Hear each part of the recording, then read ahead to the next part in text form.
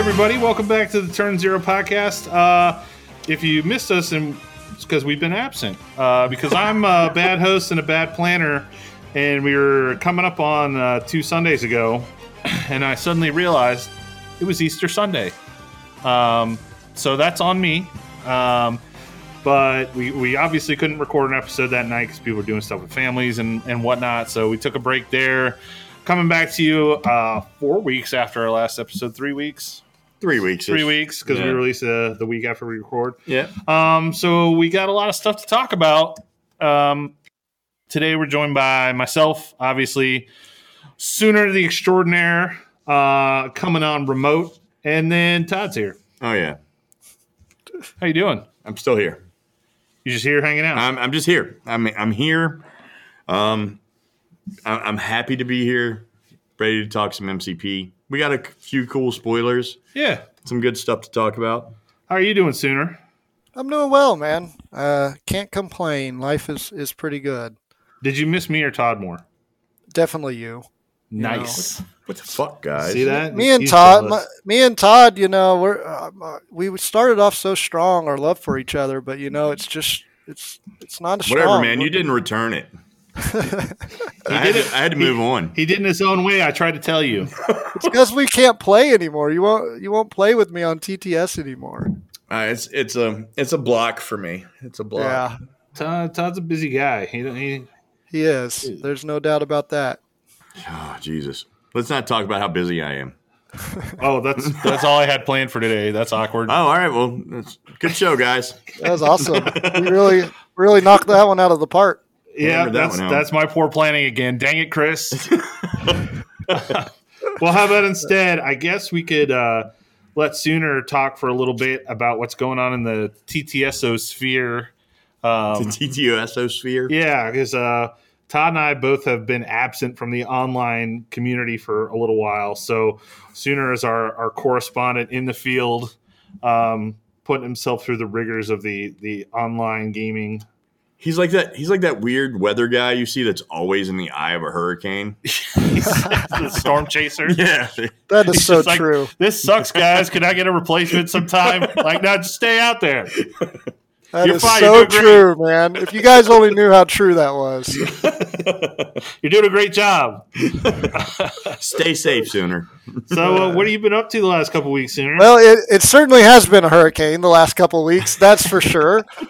I won't go into detail on that, but the Battlerealm League is going. I did join that just mostly to get more games in for Battlerealm so I could give it a fair shake and really, you know, give it a full, you know, 6-7 games, 8 games before I really judged it. And I have to say that the Battlerealm is fun. It's been a fun league.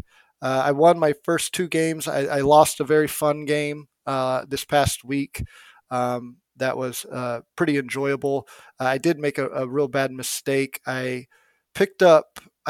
For the listeners, always remember Terrigen Mist does a damage because I miscalculated and I forgot about the mist damage, and I picked up 3 cubes with Black Panther to put him on 5 out of 6 damage. Oh, Jesus. Uh-oh. But he was within Captain America and Okoye full on power. So he had ultimate bodyguards. But I forgot about the Terrigen Mist damage, and so that damaged Panther to give him his 6 damage. He immediately drops the 3 cubes right next to my opponent who had priority, who picked him up and ran away, and I lost the game. Oh my God. So that was a that's mistake. To keep track of. The blues are sneaky. There's a lot of stuff going on that you got to be on top of. Yeah. It is, and I forgot. I mean, I've played a lot of the fists, so it's no excuse. I forgot about the mist doing 1 damage. I should have only picked up 2 cubes, so that mist damage would have put me at 5 damage because Panther was pretty safe with the bodyguards. But, you know, you live and you learn, and it was a fun game. It was a lot of back and forth. Good dice from him, good dice from me, then Marvel. I did get to play till the end of the line, which I was super pumped about. And in anchor cap fashion, Captain Marvel dazes him under till the end of the line. No. So I was rolling 9 defense dice, and I only had 1 damage on me, and he still got dazed in cat fashion. Oh, that sucks. Look at the bright side, though. You got to play Winter Soldier.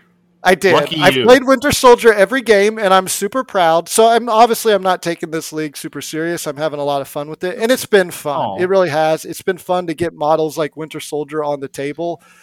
He still is not great, but he gets better with a hammer. Yeah, of course.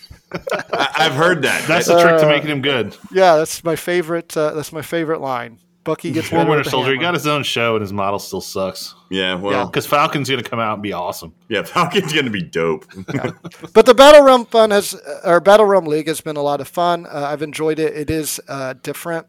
I do enjoy standard more, but I think the main thing with Battlerealm is you can really get in a feels bad for your opponent if they don't have. You have to spend a lot of time preparing a roster that can make every point level and affiliation work at every point. Because if you have a smart opponent, they can ban where you either can't take affiliation or you have to play a point down.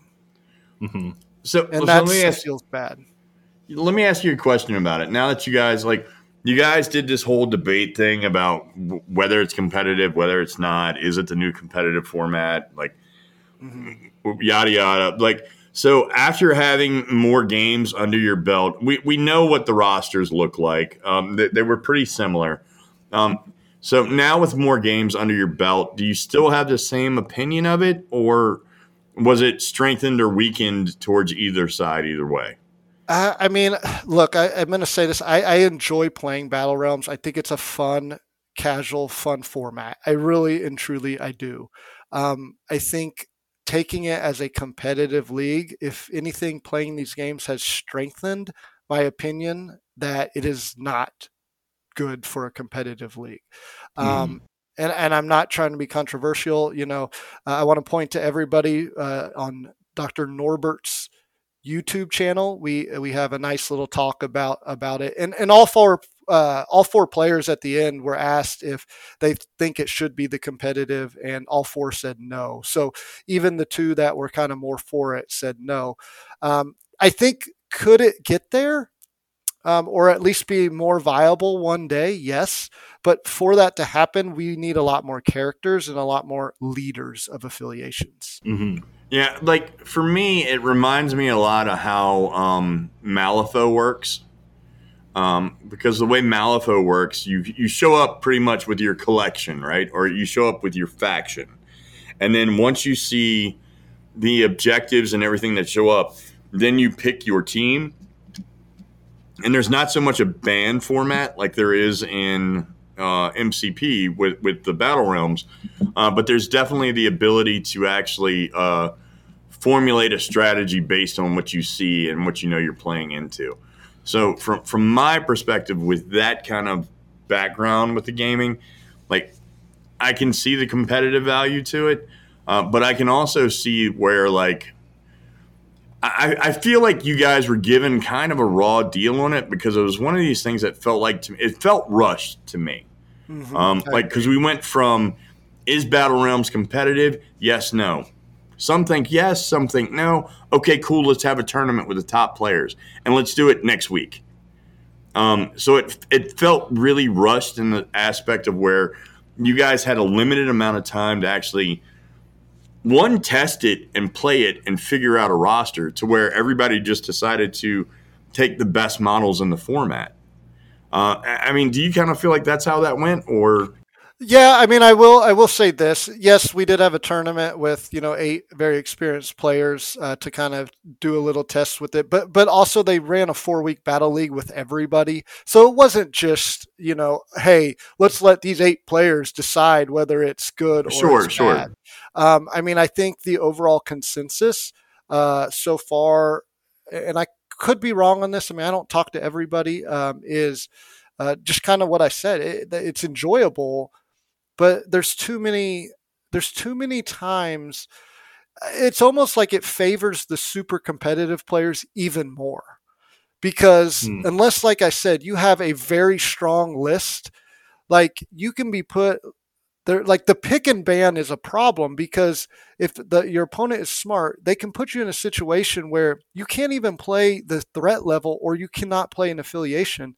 And this game is built off of affiliations and threat levels. So like that's a really feels bad just to start the game out. Well, all right. So I just want to argue this for a second. Sure. Does that feel more like less experienced players are penalized because they haven't had the competitive experience? Or does that feel like just it feels bad because of the way it's designed? Because to me, that sounds more like if you don't have the ability to properly build your roster correctly, you can get locked out of X, Y, and Z. Because that was one of the things that I was looking at in the ban pick before I even saw rosters, right? Was a way to try and limit options. Now, when I saw Morgan's list, because Morgan brought a bunch of 2-pointers, it became a lot harder to block him out of affiliations because he had point options based on the number of 2-pointers he had, right? Yeah, and like, I mean, if you look at our game last night, I could have made a decision. I let him play Brotherhood. I could have made a decision. Maybe I should have because he ended up playing Brotherhood. But I could have made it where he had to play unaffiliated. And maybe I should have. He chose Angela first. I immediately banned Thor, so he couldn't. Well, I take that back. He could have played the Asgard affiliation just without a leader. Right. So he could have played, and that would have probably worked because you still get Odin's Blessing, you still get Rainbow Bridge, but it's nowhere near as powerful. Correct, and I think that, and in that YouTube talk, I think we kind of agree upon the pick ban is problematic. Now, the thing I really like about Battle Realms, I like a ton, and I wish would be integrated into standard, is the more randomness of scenarios and extracts. Sure. I can see that too. I think that is great. I really enjoy that. It really cuts down on the people who are bringing lists that are like unbelievable on one scenario and they just put all their eggs in that basket. Yeah. My biggest criticism when I first heard about Battlerealm, and I brought this up on our channels a whole bunch, was the affiliations, the fact that you could block people from them. And that was because, like you said sooner, like to me, that's a foundational component of the game. I think that if affiliation abilities weren't tied to leaders, it would make a lot more sense. And I don't know how you do that, whether you do it with tactics cards or something. But that felt like the biggest sticking point to me because I do like the idea of picks and bans. And I'm going to take a page from Sugi's book and compare it to another completely unrelated game, which was MOBAs. And I like the pick ban phase in that. And that a lot of times comes down to picking or banning the strongest characters, and then people make their money, so to speak, on roster adjustments and whatnot. Well, roster adjustments, but also pocket picks are a big deal. Like if you're good with a certain character, like maybe you can do something with that. This game doesn't tie in 100% because even if you're comfortable with the character, they still can be weaker or more powerful, just based on their abilities. But I like pick and ban. I just don't like that you can take affiliations from people. I think that that's such a core component that Battlerealm was rough for me looking at it. Yeah, and there's just affiliations that you just really can't play. Right, like it completely whacks Wakanda, Spider Foes. Well, you can play Wakanda because they got enough people. Yeah. You can take Storm and Taskmaster, but like Black Orders, basically anything with a gem. So Defenders, Black Order is very hard to do. X-Men is hard to do. So I mean, I think once more characters come out and affiliations get bigger, and there's more leaders, I think that it'll be a different thing, and it's still fun. I really do. Like I said, I really do enjoy it, and it's fun. But it's just, I don't think it can be your competitive format. Yeah, I'm glad you had a mostly good experience with it. I know Todd has been really talking about wanting to run that locally, and you should try one a week. Yeah, I've had reservations, but I'm willing to give it a shot. I mean, it's a different way of looking at the game, and it'll probably end up different for us because I know a lot of us don't tend to build in sort of the TTS hierarchy of characters, so we'll probably see some different stuff. I know you guys kind of ended up on really similar lists, right? For the most part. I mean, I don't see at this point, honestly, at this point in Battlerealm's baby format, it's brand new. I just don't see a whole lot of reasons not to take close to the 15 best characters. But yeah, I mean, it just depends. It depends if you're trying to win or if you're just trying to have fun. Trust me, in our Battlerealm mini league, I didn't take even close to the 15 best characters. So you had Winter Soldier in your list. So I have Winter Soldier. I have Captain America in there, two of the worst models in the game. So it just depends on how cutthroat you want to get with it. Yeah. Well, that's cool. I'm excited to see some other stuff being tested. So it sounds like that didn't make its way to the actual TTS league that's coming up, right?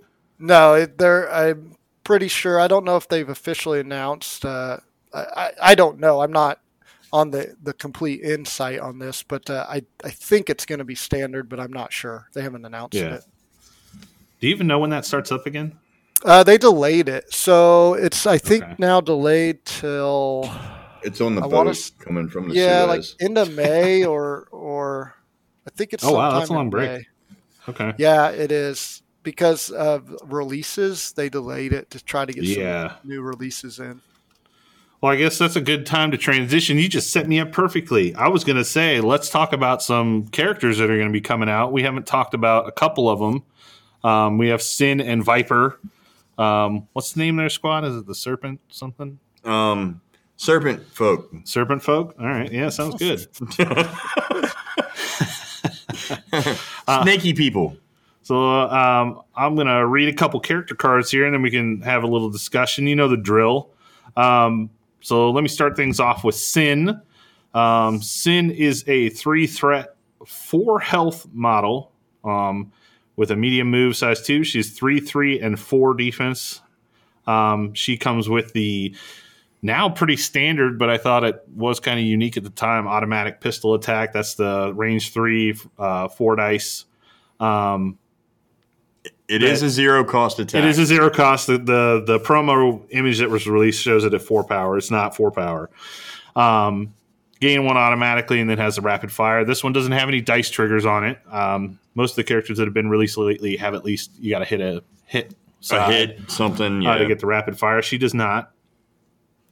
She also has Make It Personal. This is a 2-range 6-die attack for 4 power. On a crit and a wild, it adds insult to injury. After this attack is resolved, this character may make an additional Make It Personal attack without paying the power cost. The additional attack must target the original character and is a mystic attack instead of its normal type. This additional attack does not have the insult to injury special rule. And I think, Chris, that's actually, they came out with a clearer card. I think that's a wild and a crit you have to get. It's a wild and a crit. Okay. Yeah, wild and a crit. She also is a Cabal leader. Her ability is called Red Mayhem. During the cleanup phase, after scoring victory points, you roll a die for each objective token contested by an allied character. If the result is a hit, crit, or wild, push each enemy character contesting the objective token away from the objective token short. You also roll a die for each enemy character holding an asset token within 2 of an allied character. If the result is a hit, crit, or wild, the enemy character drops 1 asset token of your choice. Pretty interesting, because Cabal has traditionally been about building power, doing attacks. This one's much more control-y. She also has Hit and Run for 2. She can make a attack immediately followed by a move action, used once per turn. She also has Partners in Crime for 0. This is basically the Corvus Proxima. It says at the end of this character's activation, if it's within 4 of an allied crossbones, this character may use a superpower. If the allied crossbones does not have an activated token, he may activate before your turn ends. Unlike Corvus and Proxima, this is just one-sided. So Crossbones obviously does not have any interaction with Sin on his card, so he can only follow her, but it doesn't work in reverse. She also has Heir to the Wicked. When this character is damaged by an enemy or allied effect, after the effect is resolved, if it is not dazed, it gains 1 power, and she has Stealth. Can't be attacked unless the attacker is within 3. Big deal is that on her flip side, she gains 2 health, so she goes up to 6. What do you guys think about Sin? Yeah, and that's the only difference on her flip side. She goes from 4 to 6 health. So she's still 10. She's just extra squishy on her front side. Yeah. It's a little weird, but Yeah. I guess she gets angry on her backside. She gets mad, man. She's got a big ass knife. She like puts the gun out and grabs the blade. Yeah, we saw it with Deadpool, so you may see that a little more going forward. They're probably trying to give a little more variety than the standard 5.5. Mm-hmm. You guys have any strong opinions on her, Todd? I mean, her leadership's pretty interesting. Even though it's after they score the points for the turn, the fact that it pushes after that means that they're going to have to at least take an action to move back to contest next turn. In certain situations, it's still effectively almost a stagger, right? Unless they have some movement shenanigans. Mm-hmm. So I like her ability. I think it's pretty cool. I don't know. I mean, she seems good. I've seen a lot of people say that this makes Crossbones relevant. Does it make Crossbones relevant? I mean, Sooner, what's your opinion on that? I think it helps him. I think he's still Crossbones. He is still Crossbones. Yeah, he gets to activate and then move short still. Yeah. Yeah, I mean, I do think it helps. Every little thing helps, and Crossbones is not great in Cabal. But I like Sin. I think she opens up all kinds of things for Cabal. I think Cabal is super interesting now because I think now you have a very strong roster to go on a narrow objective, and now she can give you a very wide roster to go into, something like Extremis or something on a D scenario. I think she's very good on those with her leadership. It is important to point out her leadership is dicey. It's not guaranteed. Mm-hmm. Yeah. So it is a 50-50 pretty much, right? a little more than a 50-50, right? No, it's 50-50. It's 50-50. Exactly. Yeah. So it's dicey. I mean, sometimes it's going to be awesome. Sometimes it's not going to do a whole lot, but it is a very cool leadership. And it is, like you said, it's very powerful if you're getting it off. If you're on Extremis and you're in a one-on-one battle and it's somebody who doesn't have movement shenanigans and you get this off, I mean, that's enormous. I mean, like you said, it's a stagger. It's a very good leadership, just a little dicey. Outside of that, I mean, her card itself is not great. I think the best thing she does is lets you play a wide Cabal list. I do not like the 4 stamina on the front. It means she dazes very easy. And then I don't know about you guys, but I am very weary when my leaders are on their flip side. Because that, you get a good attack on them, a good spike, and they're off the table, and there goes your leadership. So that's my biggest negative about her. Outside of that, I think she's pretty solid and pretty good for a 3 threat. I think you just got to be very careful where you're putting her on the table. So I'm interested to find out what you think this good wide list is. She is on low points. Well, I think you can use Sin. You can technically go at least 6 wide or maybe 7 wide on 17. Yeah, they are going to be getting a 2-pointer soon too with Bob. Yeah, so they have Bob. So they have Bob, they have Sin, they have Crossbones, and they have Viper. That's 11 points. 4 characters. And Zemo is another points. 3. So yeah, I mean, you can go 6 wide with Zemo. A lot of those. So outside of Crossbones. And you don't have to take Crossbones, obviously. But Crossbones is not terrible on something like an Extremis, just to put him on an outside objective and say, come try to take it from me, or I'm just going to stand here and score this point all game.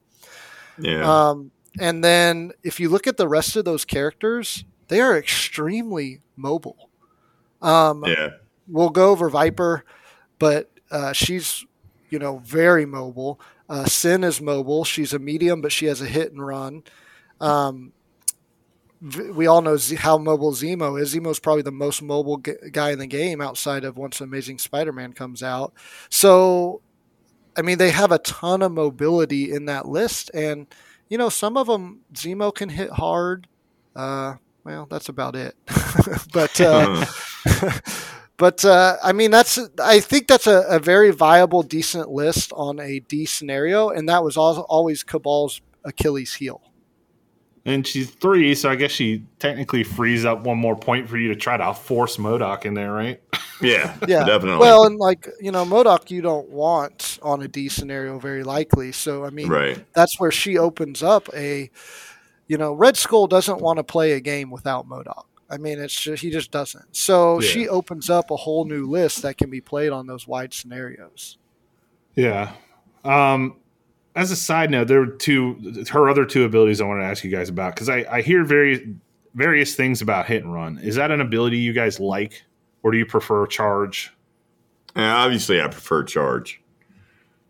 I mean, can you make use of hit and run? Is it something you guys even look for, or is it just kind of incidentally there? Well, I mean, for her, the fact that she has hit and run with a range 3 is pretty good, right? So she's got range on the attack, and she can fire it a second time, and oh, by the way, after that she can move. That's not bad. Yeah, she's like Todd said, obviously charge is one of the strongest superpowers in the game, so you prefer charge over it. But I didn't really value hit and run very high, and then as we know, I played a lot of Criminal Syndicate, and Green Goblin has it, and I played some of him, and it actually is pretty useful. Yeah, he's not good. Green Goblin's not good, but the hit and run is actually useful. Yeah. So I do think it is a useful ability. Is it like top 10? No, but it's useful. And then my other question is, what is she doing with all this extra power she gets from getting hit? Well, I don't think it matters. I don't think that extra ability matters on her front side. She might get some use out of it on her second side. I mean, are you taking make it personal attacks and hoping for the triggers? Like, all she has otherwise is hit and run. Well, I mean, it's an automatic pistol attack, right? Like, we know what automatic pistols can do. Like, we can't fake that. It's not a bad ability, but I don't think she gets much use out of it on her front side at all. Yeah, I mean, I think the answer to that is yes, she can use her spinner more often, and she can use it for tactics cards. So she can be kind of like your battery for tactics cards. I agree with Todd. I mean, she's not going to get much power from that on her front side. She's 4 damage, a 3/3/4.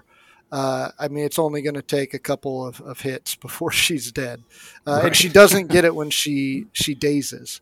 Right. So she's probably going to gain it once on her front side. Maybe. I mean, if you do it, once maybe. Because, I mean, if you do a throw at her first, she would still get it on a throw. So, yeah, she'll get it usually once, if you're lucky, twice at most. Yeah. Mm-hmm.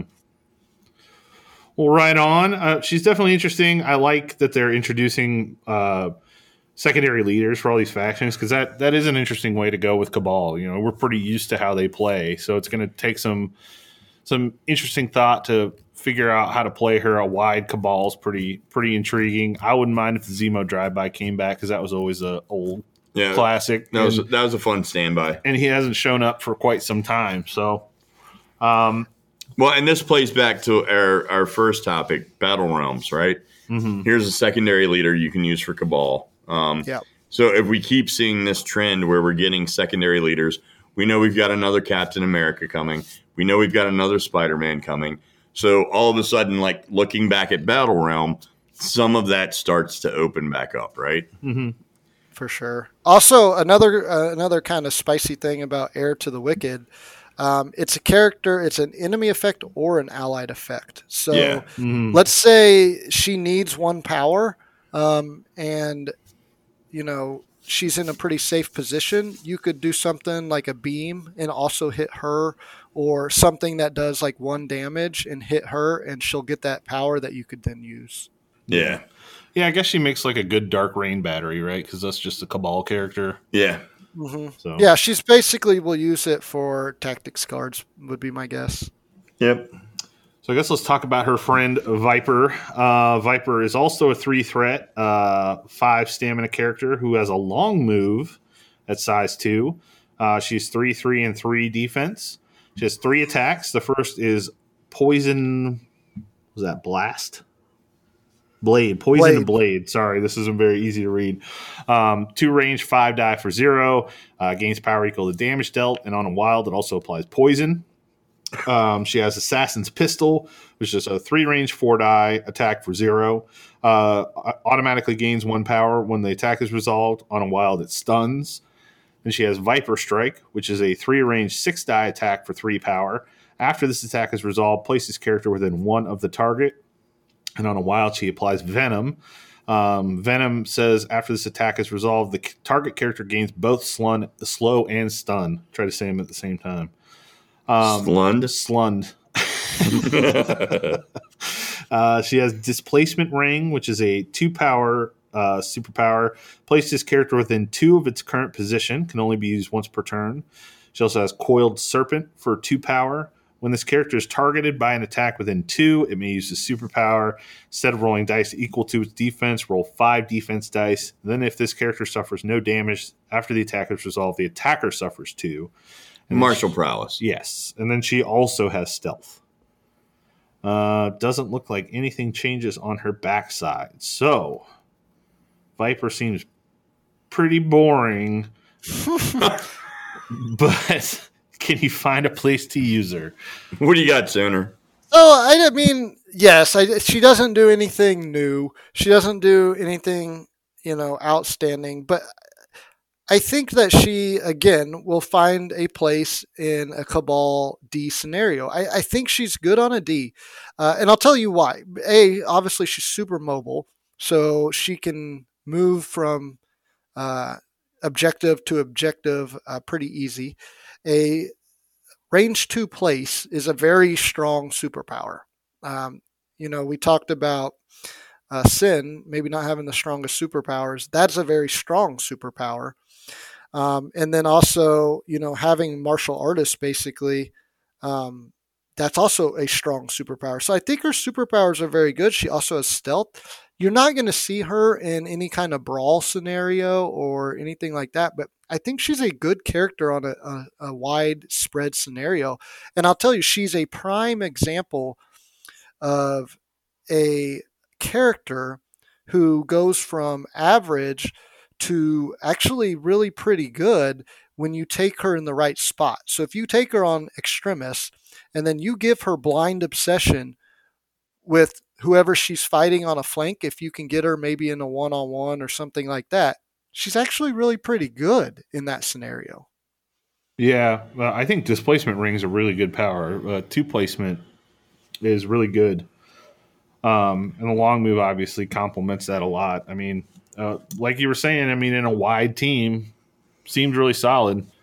She's going to control some side objective and just kind of hang out over there. Or cross the board if she has to. Don't forget she has Stealth combined with Coil Serpent. So basically the opponents can only really attack you in a range 3 to range 2 without proccing the Coiled Serpent as long as she has the power. You combine that with something like Blind Obsession on a D scenario, that's actually very powerful. So I think she has her spots. She just is specific in spots you want to take her. So just for clarification for listeners, let's say you have Blind Obsession on her. She rolls 2 less dice. She triggers Coiled Serpent. Does she still get to roll 5 or is she rolling 3 dice? So that's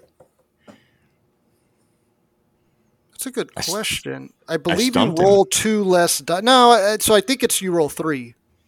Yeah, it does say defense dice in the because I think Blind Obsession just takes away 2 dice. So she would roll 5, and then it takes away 2 dice. It doesn't actually change your defensive dice stats. Okay. Yeah, it says 2 less defense dice on Blind Obsession, and Coiled Serpent says roll 5 defense dice. So okay. Yeah, would still take 2 you away. would just subtract the 2. But at least you would get something. Well, and that's when somebody else that is not have the Blind Obsession token attacks her. Right.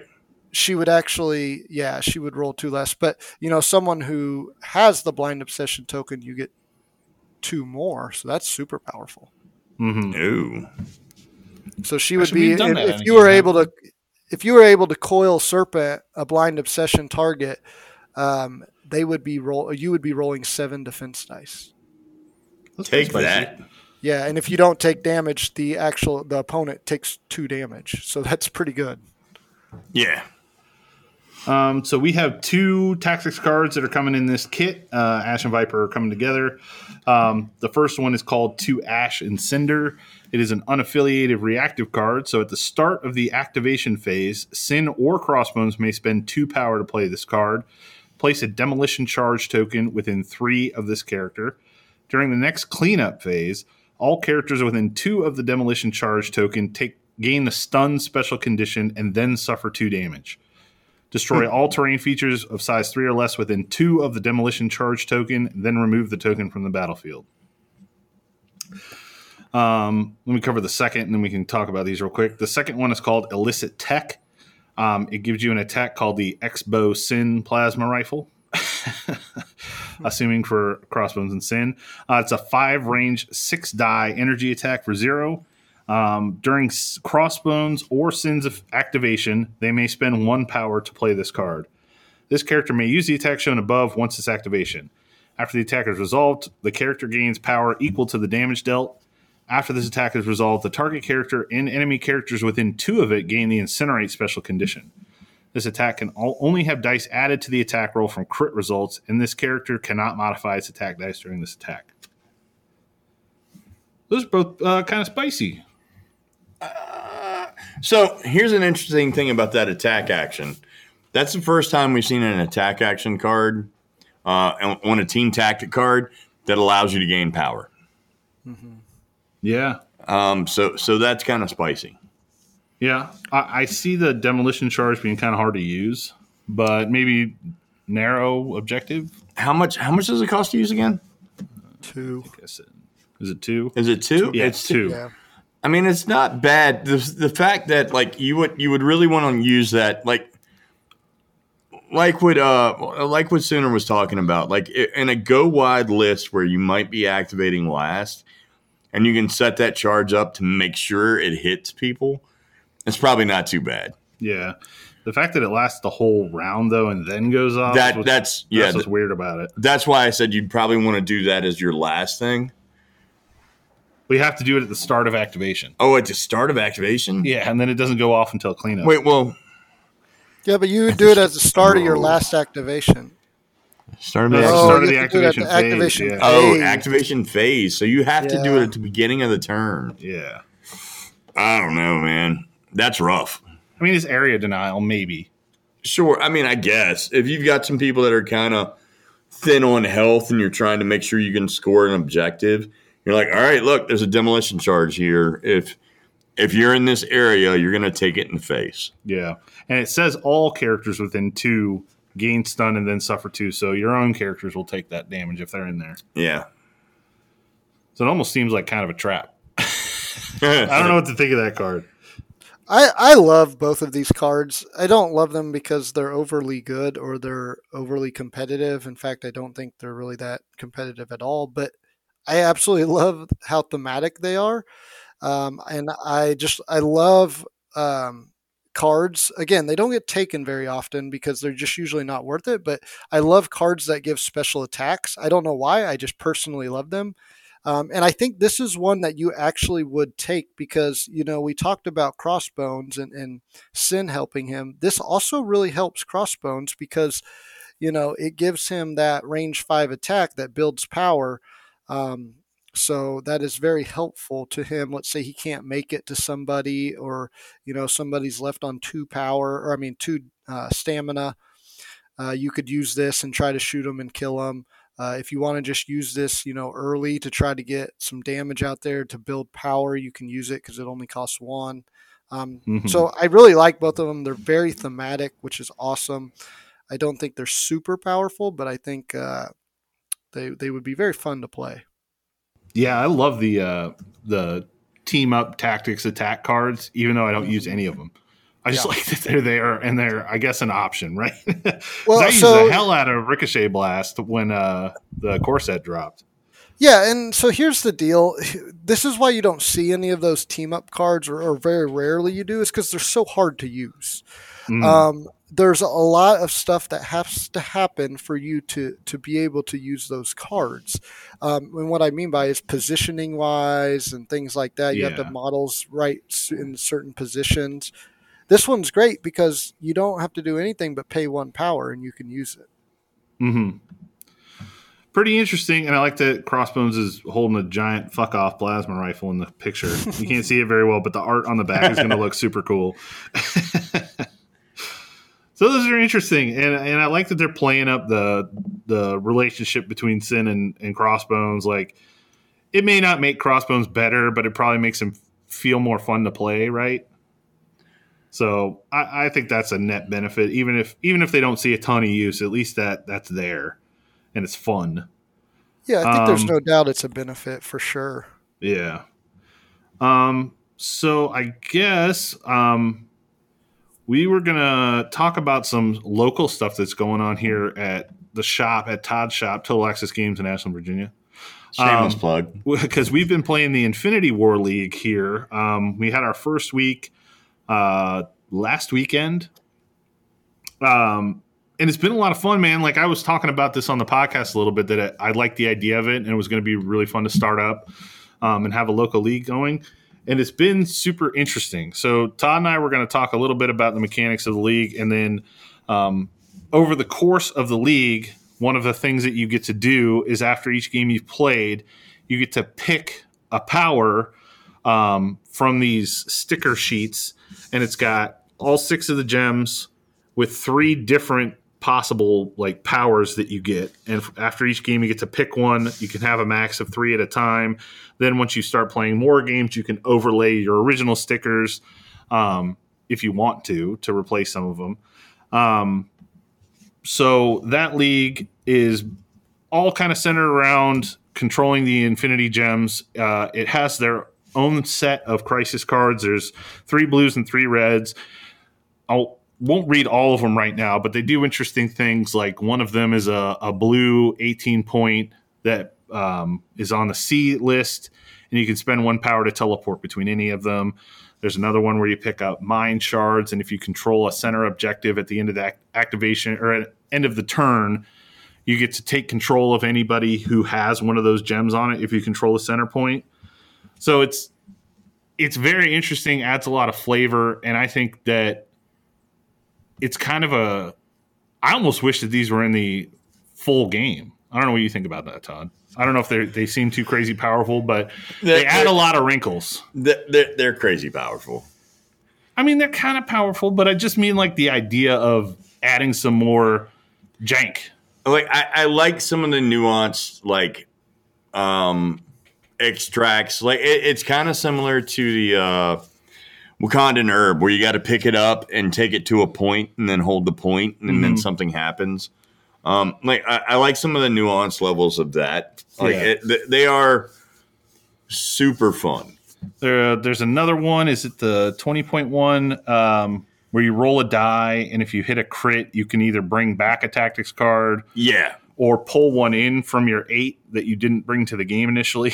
Yeah, like, no, that one's busted. That one's kind of busted. I watched a game with that this week between a couple of our guys where She-Hulk got dropped off 3 times. Like, yeah, no, that's busted. Yeah, you med-packed on me twice, right? Yeah, I med-packed on you twice, and She-Hulk got dropped off 3 times in a game. Wow. Yeah, like that one's no fun. That one's no fun for anybody. So this one, you because it's a league, you build your roster. You get your 10 characters or gems. You get your 8 slots, all normal. The wrinkle is these crisis that you're forced to play because there's only 3 of each, but it's the same sort of roll and see who gets what color. The interesting thing are the gems. So Todd, what is your roster? And what are the 3 gems that you've picked so far? So I went with a new roster. Okay. I decided I was going to play Asgard with spiders. Oh, spiders. That's weird. Yeah. Sooner, do you know anything about Todd playing spiders? Has he done it? This is an absolute shock to me. Yeah, so... I forgot to ask. Do Sin or Viper, do you think they'd be any good in spiders? Center Viper and no. Yeah, I can't believe you didn't say anything about them. And Yeah, we gotta spiders, check. man. No, but they're really good with a hammer. So you got Asgard and spiders. I got Asgard and spiders. And what are your Infinity Gem powers? So as I've been playing this, my first 3 gems that I have gone with, first one was the power gem. The second power gem, which once per round, you may reduce the cost of a superpower by 1 to a minimum of 1. All right. Because I'm playing spiders. Sure, that makes sense. So spiders like power gain and cost reduction. That one made sense. Mm-hmm. Now, Asgard also doesn't mind a discount on, say, a charge or a throw. Yeah. So that one just made sense. And you said that's once per game or once per round? Once per round. Okay. So it's very handy. I did have an Enchantress steal a token for 2 and get the hell out of Dodge. All that right. won me a game. So like that one's been exceptionally handy. My next one was a Mind Gem, the second Mind Gem. Once per game during the cleanup phase, you may choose to have one enemy character count as an allied character for purposes of scoring BPs. So in case spiders can't move you off an objective, that one's just going to score for me. Yeah, Minion got me with that. All I had left was Kingpin, and he was standing on the center objective holding an asset token. And he was just like, well, I scored those points this round. Yeah, I'll take that. I'll take that. I had a game earlier this week where it was probably round 3 or 4, and I was just controlling. And he had finally beat me off of the objective to the point where I was like, well, that's fine. I'll just leave and go over here. And he's like, sweet, I finally score this with my character who's holding another gem. And I'm like, and that character scores for me too. and it was kind of a like, haha, gotcha, and a really bad feel bad. Like at the same time. So, and then the other one I took was also a Mind Gem as well. The last Mind Gem. Once per game, you may play an opposing player's unaffiliated team tactic card as if it was yours. The opposing player does not discard the team tactic card after use. So It's pretty strong. yeah. Yeah, I love MedPack, and I like not having to take brace. Yeah. So, like, when I can borrow somebody else's brace or MedPack and take another card that I think is super effective, especially on a 20-pointer where you might be able to get a card back as well, Yeah. like, that's kind of gross. Yeah, I like that one. I like messing with the team tactics card. So I ended up playing Cabal just because I haven't played them very much. I wanted to play them some more. And they have some really effective team tactics cards that I wanted to be able to use more. And abuse. Such as Cosmic Invigoration, Dark Reign, all that kind of stuff. Age of Ultron. So my first gem I took was the same Mind Gem. So you can once per game you can play an opposing player's unaffiliated team tactics card as if it was yours. And the idea behind that was just to give me more room to take more of the affiliated cards. So I could either use your med pack, or my personal favorite was, oh, I'm playing Minion. I know Minion likes to bring all you've got, so I don't need to bring it. I'm going to play yours. I'm going to borrow that for a minute. Yeah, same idea with the brace and all that. But then I took it a step further, and I took a power gem that says when determining which crisis cards are used for the game, you may pick your crisis card after your opponent has revealed theirs. If both players have this effect, it does nothing. So this lets me look at what I have, say, oh, you're bringing that? Well, I don't need to bring it. I'm going to play your all you've got. I'll pick these cards. So that one's been pretty fun. There's a game where, like I said, I saw Minions line up, and I said, oh, you're bringing all you've got? All right, well, I don't need to bring mine. I'll just play yours, and I'll just take this brace instead, because he was playing some throw jank. And then the last one, what I found playing Todd when I was running Cabal with Kingpin and MODOK was that spiders were going to push them all over the field, and I wasn't going to get a chance to react. So I took a time gem that says once per game during the power phase, you may take the priority token. Yeah, it's kind of a dick move. Just straight up take it. So I finally get to do something against you this time. So to me, this has been super fun, man. Like it's totally different than the regular game. There's a lot of customization that could take place. Like I said, if you play your first 3 games, you pick a loadout, you don't really like something, you can overlay it after you play your next game. Yep. Or you just keep the same things. Have you liked it? Have you been having fun? You're playing the same fucking roster with spiders, so it can't be that fun for you. Dude, I like.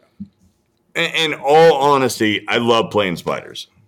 Like, it is fun for me to play spiders. And it's actually fun for me to play them against the local guys who don't get to play on competitive all the time, because I'm like, here's some cool shit you can do that you haven't looked at, right? So I could beat baby seals with my spiders list. It's almost top tier competitive. I got you. No, it's not. Hey, you know what Todd likes to do? He likes to get a new player to sit down. He's like, oh, have you seen spiders yet? And then running into him and be like, yeah, beat your ass. Yeah. No, cool game. No. Did you like what you saw there? And they're like, what happened? No, that is not true. Now, if Josh listens to this. Well, you haven't just done it to Josh. You did it to AJ. I heard you say, have you seen spiders before? Well, I did, but AJ wanted to know. You're like the guy in the alley with the trench coat. I am. I'm like, hey, you know what? I'm going to show you something cool. Like, nobody wants to see that. Like, I mean, some people do. Ugh. Like, Josh liked it. He bought them all after that. Yeah. And you're using it as a sales tactic. You're dirty. No, but like, I like the play style of, and there are players that I know, like AJ actually and Josh, that are new players to the game that come from other tabletop games that like that control play aspect. And I was like, if you like that, let me show you this. Like, this is a mechanic and a play style that's in your wheelhouse. I just like to club as a baby seal. I fucking hate that spider list. I was doming people all day with Kingpin and MODOK. I was getting the teleport objective, and I was just teleporting them to either side of the board. Who's next? You took that from me, and then you pushed MODOK behind a building 4 fucking times in a row, and he didn't get to do anything. He shot one guy. To be fair, it wasn't spiders that pushed him into the corner. It was Medusa.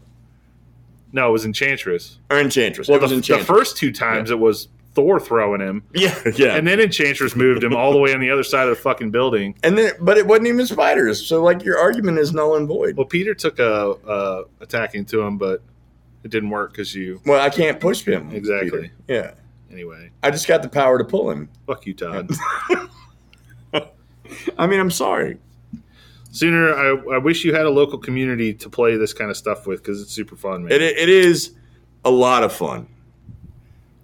I don't know if you get down like that, though. I feel like if there's not like a car pink slip on the line, you're not interested in racing. You know what I mean? Yeah, no, I certainly tend to go more into the competitive aspect, but I would love to play in a league like that, and I'd do it. We do have a community here. I mean, I live in Dallas, pretty big city, so we do have a community here. It's just because of COVID, it hasn't fully opened up yet here. But we have a nice little 8 to 10 man, before COVID, a little 8 to 10 man group that we played with that would love to probably do something like this. We just haven't fired it up yet. Do they know what they're in for when you get to go back and start playing competitive with them? Probably not, but I go easy, man. I'm not like Todd, man. I don't beat him like a baby. I'll play. That is not a fair assessment. Like, I want to stress that, like, the guys that I played it with were guys who were like, no, I want to see what this game can do. Who didn't know any better. Yeah, I got you. No. They wanted to see what the game could do. And you got them to commit to buying the models when you beat them. They were interested. Look, Todd, I just go off Chris's lead with this, and, so you got to talk to him about it. Well, it all tracks with what you know of Todd, right? Oh, for sure. Yeah, 100%. Jesus Christ. So. But no, I play. So when I'll go to like the local gaming store just to play some games, unless I'm playing like a couple of my good buddies that are also competitive players, who will want to practice competitive stuff. I mean, one of my favorite things to do is just to take all my cards, mix them up, pick 10 cards, and play a roster like that. I love doing stuff like that, especially at the gaming store. Yeah, and to be fair, the games that I've played in the TTS League, I've actually been trying to play more of my Asgard side of it because it's the side that I have the least amount of experience with. And by least amount, I mean I took Asgard as a bait and never played it in TTS ever. So like the most reps I've had with it have been in store. So I've been learning that side of that roster in all of my games in the shop. So I do not feel comfortable with Asgard. And the only game that I played in this league with Spiders was against you, Chris. Wow. So well, and if you don't play, I can tell you this from season 2. If you don't play Asgard a lot and practice them, you will miss their leadership ability all the freaking time. Yeah, because you have to do it at the start of the turn. Yep. And I can't tell you how many times I would go. I'd be like, okay, I'm going to move this character. I'll move him here. Okay, I'm going to do the ability. Shit, I can't do the ability. It's at the start of the turn. Yep. So it's their leadership ability does take a lot of practice.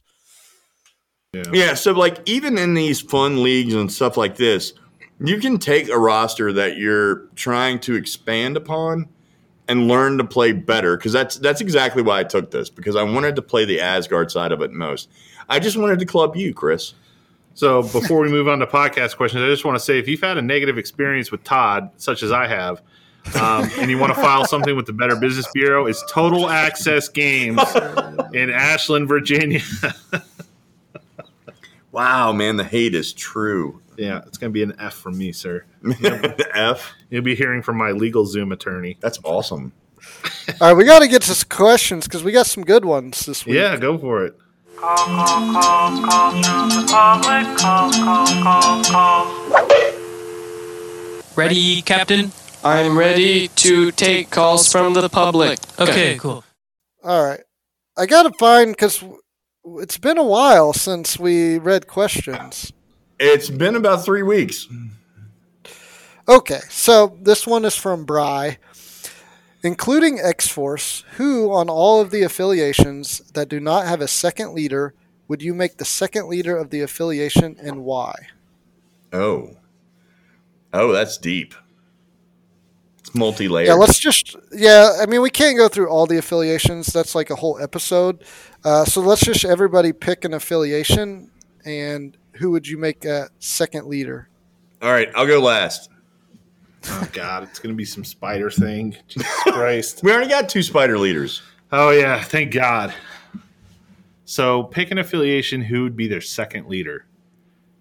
Well, I don't know if this is a cop-out, but I've said before that I think that Iron Man would make a good Avengers second leader. Cop-out. It's a little bit of a cop-out, but I think there's some relevance there because I don't know what Falcon's going to do.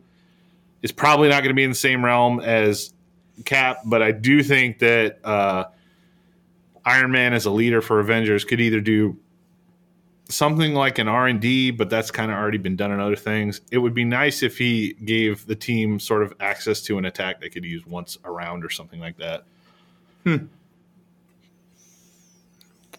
I'll go next. Yeah, I'll go next. This affiliation is not even out yet, so this is a great time to go ahead and say. But I would love for Wolverine to be a second leader of X-Force, and for him to have, maybe make a new card with him as a leader and have a leadership ability. Wolverine's one of my favorite characters. He's heavily been involved in X-Force, so I think it would be cool to have him as a leader of X-Force. What would he do? That's a good question. Make everybody angry? Oh, no. Give them a real affiliation ability? Oh. Yeah. Maybe. Give them a frenzy token after they take damage that allows them to reroll 1 attack die. What about this? Isn't that what they already do? Yes.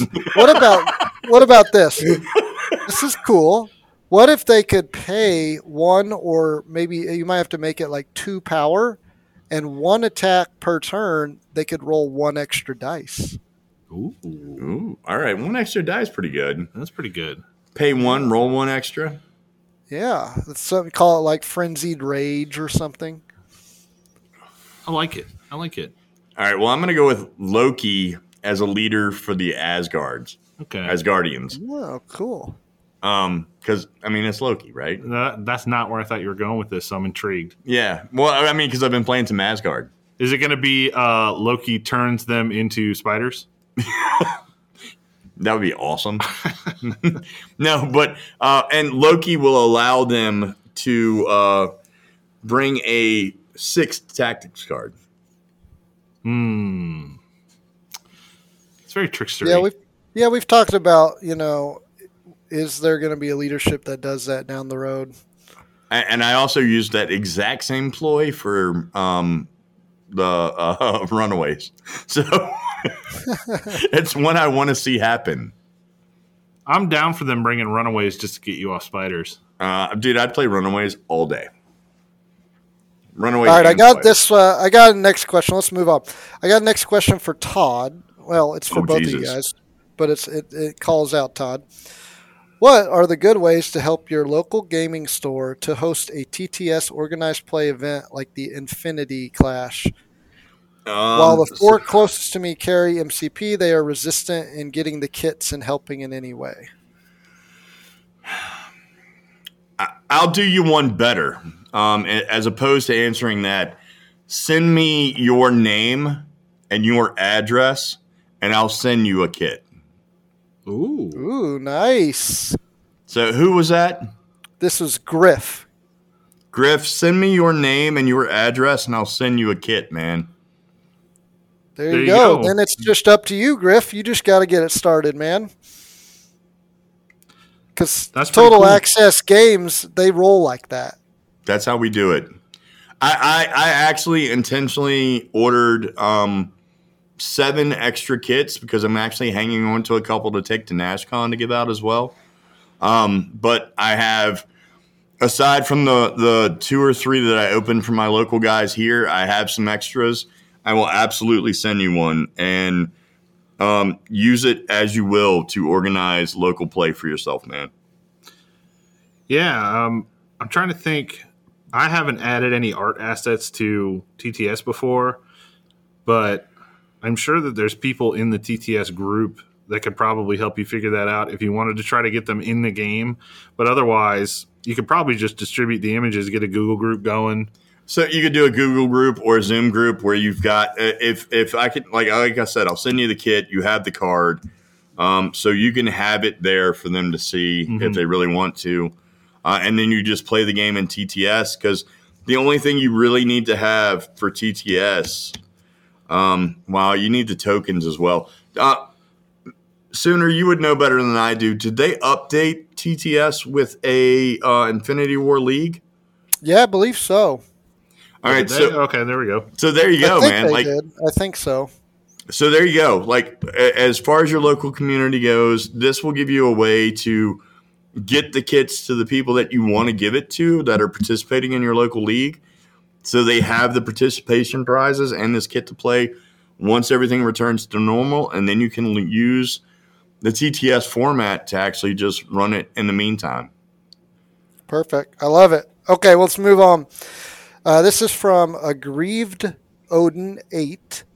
Since Todd is a big fan of Bomb Squad, although I think Chris is the big fan of Bomb Squad. Chris is the man. Yep. Does running Carnage with Doom Prophecy and All You've Got make Carnage more appealing with his new tactic card that makes a possible 6 attacks in a turn with 5 extra dice? I mean, shit, it's appealing. Yeah, it's appealing. I mean, I guess that's what you're looking for, right? Is the ability to perform multiple attacks a turn. It's just so consistent with the automatic pistol. Yeah. And what you would be doing with Carnage is just making his AoE attack, but you can only make it twice versus making 4 attacks with the pistol per activation. So, wait, what's the card exactly do? Doesn't it pull the person in and you get to make an attack, I think? Yeah, so you can make the AoE. If you got him in position, you would be able to make that AoE attack against multiple targets, right? Right. And I think the strength of the squad is you can single target a character. Yeah. Until it's dead. Right. Or dazed, right? So I think that's the strength of the bomb squad there. the problem for Carnage is the same problem we've had with Venom for the whole time. Like he's just so soft against other attacks. That you might be forced into triggering it earlier than you want to, if especially he gets focused down. Yeah, and especially if he's the only one that you're trying to run it off of. But man, no. And when I saw him, that was the first thing that we looked at as well. We were like, oh, damn. Well, and it's not just limited to rapid fire characters. So it's a bomb squad because that's how it first kicked off, right? Yeah. But anytime you play that card, I say that you should look at anybody who's making a lot of physical attacks in a roster and decide if you can pop it off on any of them, maybe not just a rapid fire target. Yeah. So it's potentially really good on Carnage because if he kills someone, he heals to full too. So yeah, that could potentially be interesting. It would have to almost guarantee he gets somebody down though. Yeah, and the other thing to keep in mind too is affiliations with characters. So like if the character has a poor affiliation or an affiliation that doesn't strengthen what you're trying to do with the bomb, like it doesn't feel as good. Is that fair? Yeah, it's not great in Spider Foes is what you're hitting at. Yeah. So, but I like the idea, like where you're going with it. Yeah, I want to see Carnage pop off. Hey, that's a lot of attacks and a lot of dice, man. So if you get that dream scenario off, you're going to probably win that game. So, yeah, I mean, and that's the other thing. Like, so with Carnage, it is the dream scenario, right? Can I pop off on the whole team, as opposed to like some of these automatic pistol targets where you're like, just single target down this guy. Yeah. All right, I'm going to kill MODOK. Yeah, single target down the next guy. Like, so that's kind of I think that's more the strength of the bomb squad than being able to hit everyone. Yep, I agree. All right, so we got two more. They're a couple good questions. This one is from our good friend Dizzard over from the Danger Room. How do you feel now, Todd, that the real Summers is here? He is referring to Cable. I am awestruck, and this is full of sarcasm. All right. I feel as though Dizzard hasn't seen my Cyclops, has he? I need to post it and tag him. Dizzard loves him some Cable. I know that. So, all right, let's get to this last one. Who's the better Summers, Todd? Oh, definitely Cable. Like, I don't even care. Like I don't even care what Cable could be a 1-point model with -6 hit points. When he hits the board, he is dead. He is a better model than fucking Cyclops. All right, let's move on to this next one because this is actually a very good question, and there's a lot of conversation to be had on it. This is by our good buddy Merzane from Advanced R&D. So if you haven't checked out that podcast, definitely check it out with him. I'm not familiar with that name. Yeah. What do you think can AMG do to combat the increasingly prevalent runaway meta and prevent people from playing a game where they don't need to make an attack to win the game, which we saw in the latest Invitational, unfortunately? So, Sooner, I think you should kick this off first because I think that happened against you, didn't it? No, God, no. I would never let somebody beat me without an attack. I'd flip the table and punch him in the face. To Merzane. Oh, it happened to Merzane. No, it happened to our buddy Utility Cookie. Oh, okay. Wait, did Utility Cookie get beat by his own idea? No, so I didn't watch the game. Supposedly there was some terrain issues, and on one side of the table was Enchantress, the other side of the table was Shuri, and he just kept getting moved and pushed off, and the points, and apparently I don't know how it all worked out, but I know he lost the game, and his opponent did not, by losing on points, and his opponent did not make one attack. Yeah. No, if that happened to me, I'd flip the table and punch somebody in the face, probably. Yeah, that's fair. Yeah, I would not be happy. So, I'll start.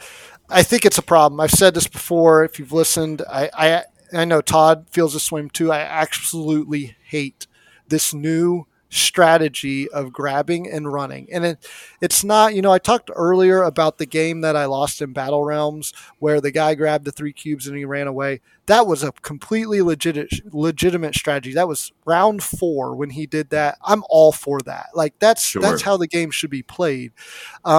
This whole grabbing it round 1 or round 2 and just kind of running away and then just barely scoring your secures and just keeping people away and alive and then winning the game, I think is a huge problem. I really and truly do. It's probably only a huge problem in very competitive play. I will openly admit that because most people, A, don't want to do that, and B, aren't going to come with elaborate strategies for that. What can they do to fix it? Well, I think that there's not an easy fix to somebody like Enchantress. There's too much that you would have to do other than just taking her ability of stealing the extract off of her, which we know they're not going to do. Because you can't, backtrack on all the cards, Odin's Blessing, Rainbow Bridge, stuff like that. Right.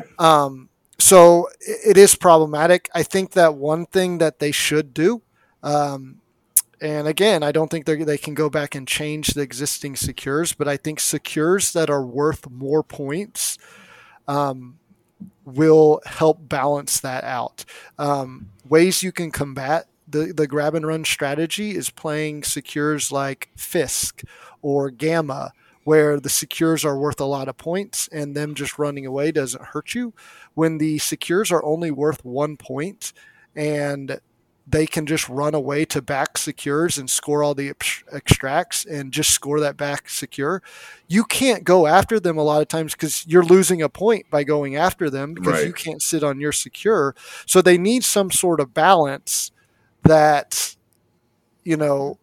they can make something worth more points. But I think it's a very big problem, unfortunately, and I hate it. I hate that this game is not designed to be played by no attacks and just running away. Yeah. I was going to say, I think the first step is, number 1, admitting that Hired Muscle and Panic grips the city as evacuation efforts continue was a mistake. Mm-hmm. I don't think Panic by itself is a mistake. I do. Panic's a big deal, man, because the I think it is the mistake. I think Hired Muscle is not even remotely a bigger problem as I think Panic is the problem.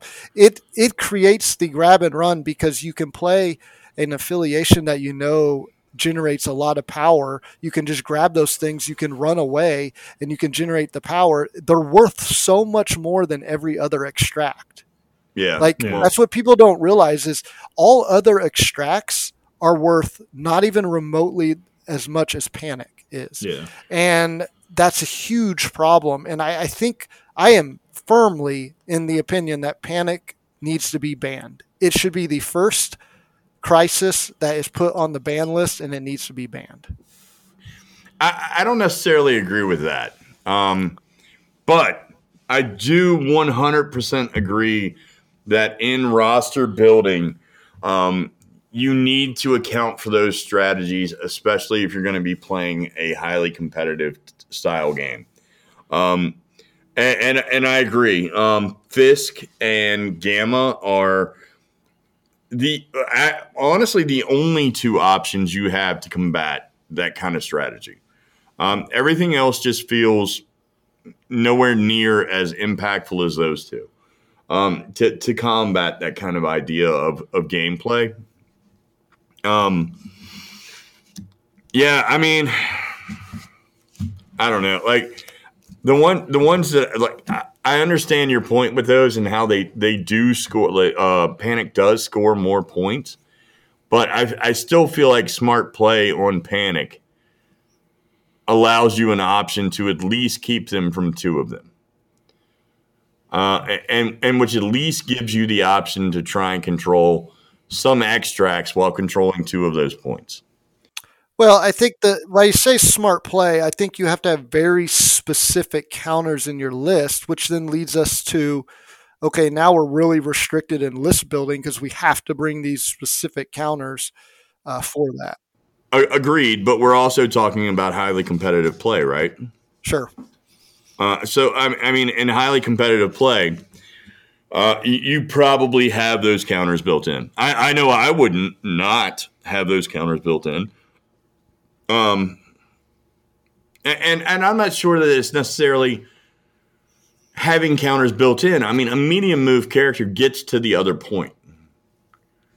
If they go to the wide point first, you go to the opposite wide point. They can't take your back point. No, but they can. I mean, depending on what you're doing that with, they can kill that character. Yeah, agreed. But like at that point, then you're putting in dice variables, right? Yeah. So I mean, like you have to factor in some of the variables with dice and some of the variables with like positioning and I guess the timing of your plays, your sequencing of your plays. If you see Asgard line up against you at 19 points, and their first action is Angela runs out to the outside point, grabs it, and runs back, you better be going to the opposite point and grabbing it. Yeah, and I guess we're on kind of two different sides of this. I'm not as worried about. I agree. Like hired muscle and panic. I think panic should be banned, but hired muscle is not, in my opinion, my biggest problem at all. Like you said, you're going to have in the competitive play. You're going to have counters in there, and we've figured out a lot of counters for that. My problem is Enchantress. Now, do you feel like Enchantress is more the problem, or do you feel like Angela is more the problem in that lineup? Enchantress. Well, yeah. I mean, I'm not talking about I'm just talking about in general. Enchantress plays the grab and run strategy. I've played her against her a lot. Everybody's using her right now, and every single game is the same thing. Enchantress goes up, steals something, runs away. Yeah. Because I think she's the bigger problem.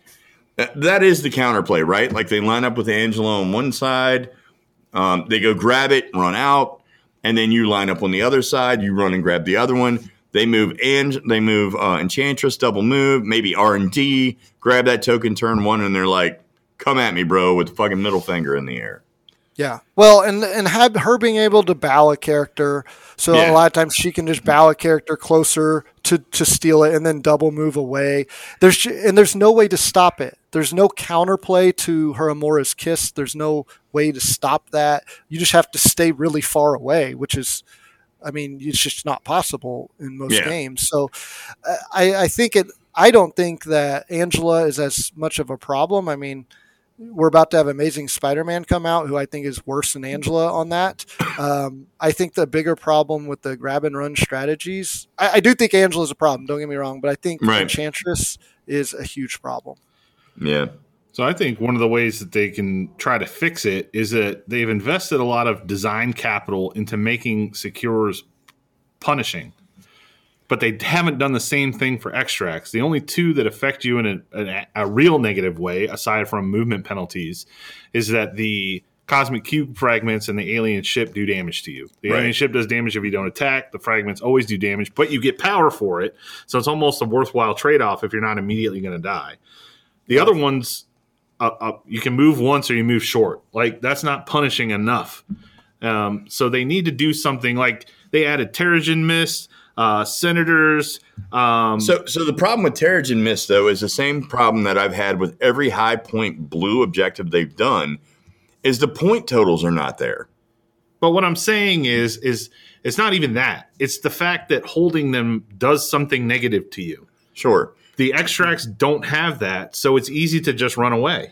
Sure. But the point is, if the secures were able to score points at the same rate as the extracts or more, they should be able to score more. Yeah, I feel like they should be able to as well.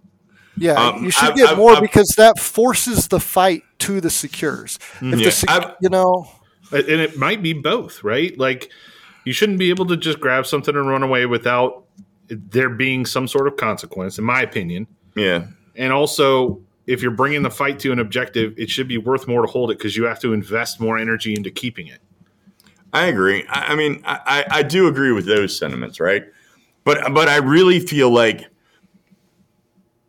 all of these 19, with the exception of Panic, all of these 19 and 20 points are underwhelming on the amount of points they score for how much that game slows down at 19 and 20 points. I agree. Yeah. And Yeah. the grab and run strategy only gets better at higher points. Exactly. Because now you can, gang up with more points on just one secure, hold that down, and then just run away with the rest of the characters with the extracts, and then you just win the game. I also think the other thing that they can do, which I think they should, I don't.